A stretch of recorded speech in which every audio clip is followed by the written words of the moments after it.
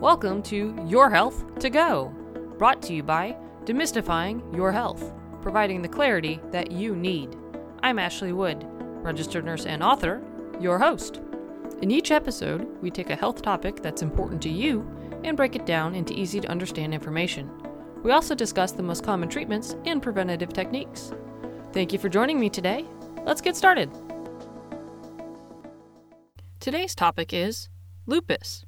When you hear the word lupus, what do you think of?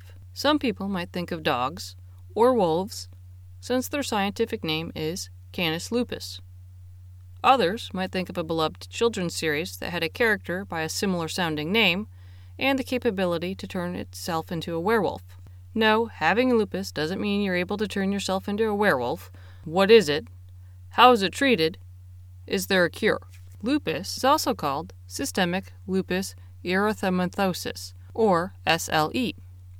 In 19th century France, a doctor thought that the facial rash of some people with lupus looks like the bite or scratch of a wolf. Lupus is Latin for wolf, erythematosus is Latin for red, so technically, it is related to wolves, but only in name. Lupus is actually an autoimmune disorder in which your immune system attacks your tissues and organs. It can affect many different parts of your body, like joints, skin, kidneys, blood cells, brain, heart, and lungs. When an attack occurs, it causes inflammation, leading to a wide variety of symptoms. Since it can present in many different ways, it's often difficult to diagnose. The most common symptom is the facial rash that resembles the wings of a butterfly unfolding across your cheeks. Some other common symptoms are fatigue, fever, joint pain, swelling, or stiffness, skin lesions that appear or worsen after spending time in the sun, Raynaud's phenomena, which are when your fingers and toes turn white or blue when they are exposed to cold or during periods of high stress, shortness of breath, chest pain, dry eyes, headaches, confusion, and memory loss. Since lupus can affect so many parts of your body, all sorts of possible complications can occur to any of the areas previously mentioned.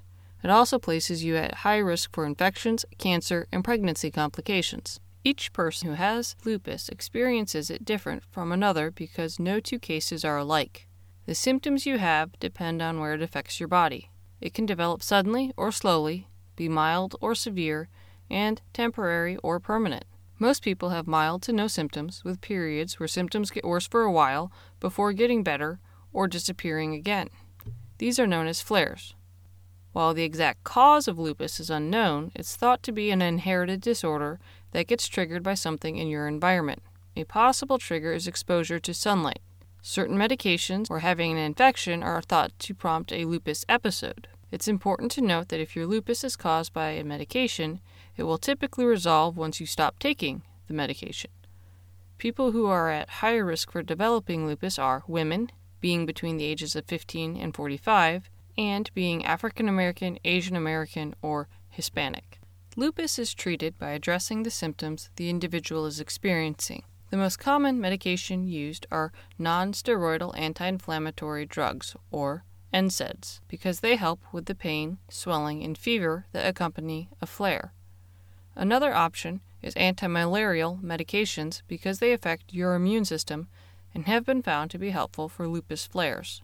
Corticosteroids help decrease the inflammation, but because of their side effects, they are mainly used to treat serious cases of lupus that impact your kidneys or brain.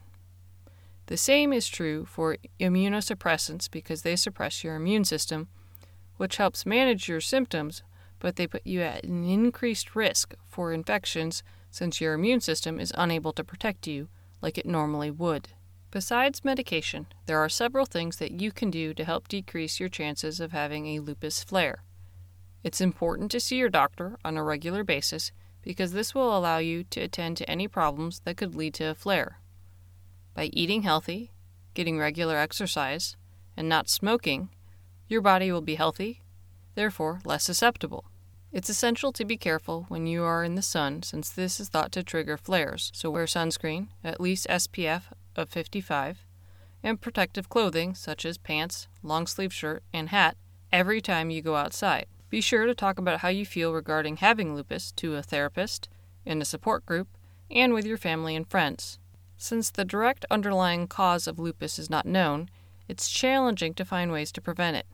Obviously, living a healthy lifestyle by eating right, exercising, and not smoking is a great place to start. Also, being smart when you're outside to protect your skin from the sun is a good idea, not only to prevent lupus, but a variety of other conditions like skin cancer. As we learn more about the cause of lupus, there will be better guidance as what to do to prevent it. Lupus is a challenging diagnosis to receive and disease to live with. But with taking the right steps to help prevent flares, it's definitely more manageable. If you have any questions or concerns about lupus, please speak with your doctor. If you would like more information, please visit the Lupus Foundation of America's page. Thank you for spending some time with me today. If you found the material to be valuable and helpful, please tell your friends about us. We're on social media, so like and follow us there to stay up to date on our latest information. You can also sign up for our weekly newsletter on our website. Stay healthy, and please join us next time on Your Health to Go. Now, time for the legal statement. Please keep in mind that the content we provide is not intended to be a substitute for professional medical advice, diagnosis, or treatment. Always seek the advice of your physician or other qualified competent health provider with any questions you may have regarding a medical condition. Never disregard professional medical advice or delay in seeking it because of something you have heard on Your Health to Go or seen on the Demystifying Your Health site. Demystifying Your Health does not recommend or endorse any specific tests, physicians, products, procedures, opinions, or other information that may be mentioned. Reliance on any information provided by Demystifying Your Health, its employees, others appearing at the invitation of Demystifying Your Health, or other visitors to the site is solely at your own risk. If you think you may have a medical emergency, call your doctor or 911 immediately.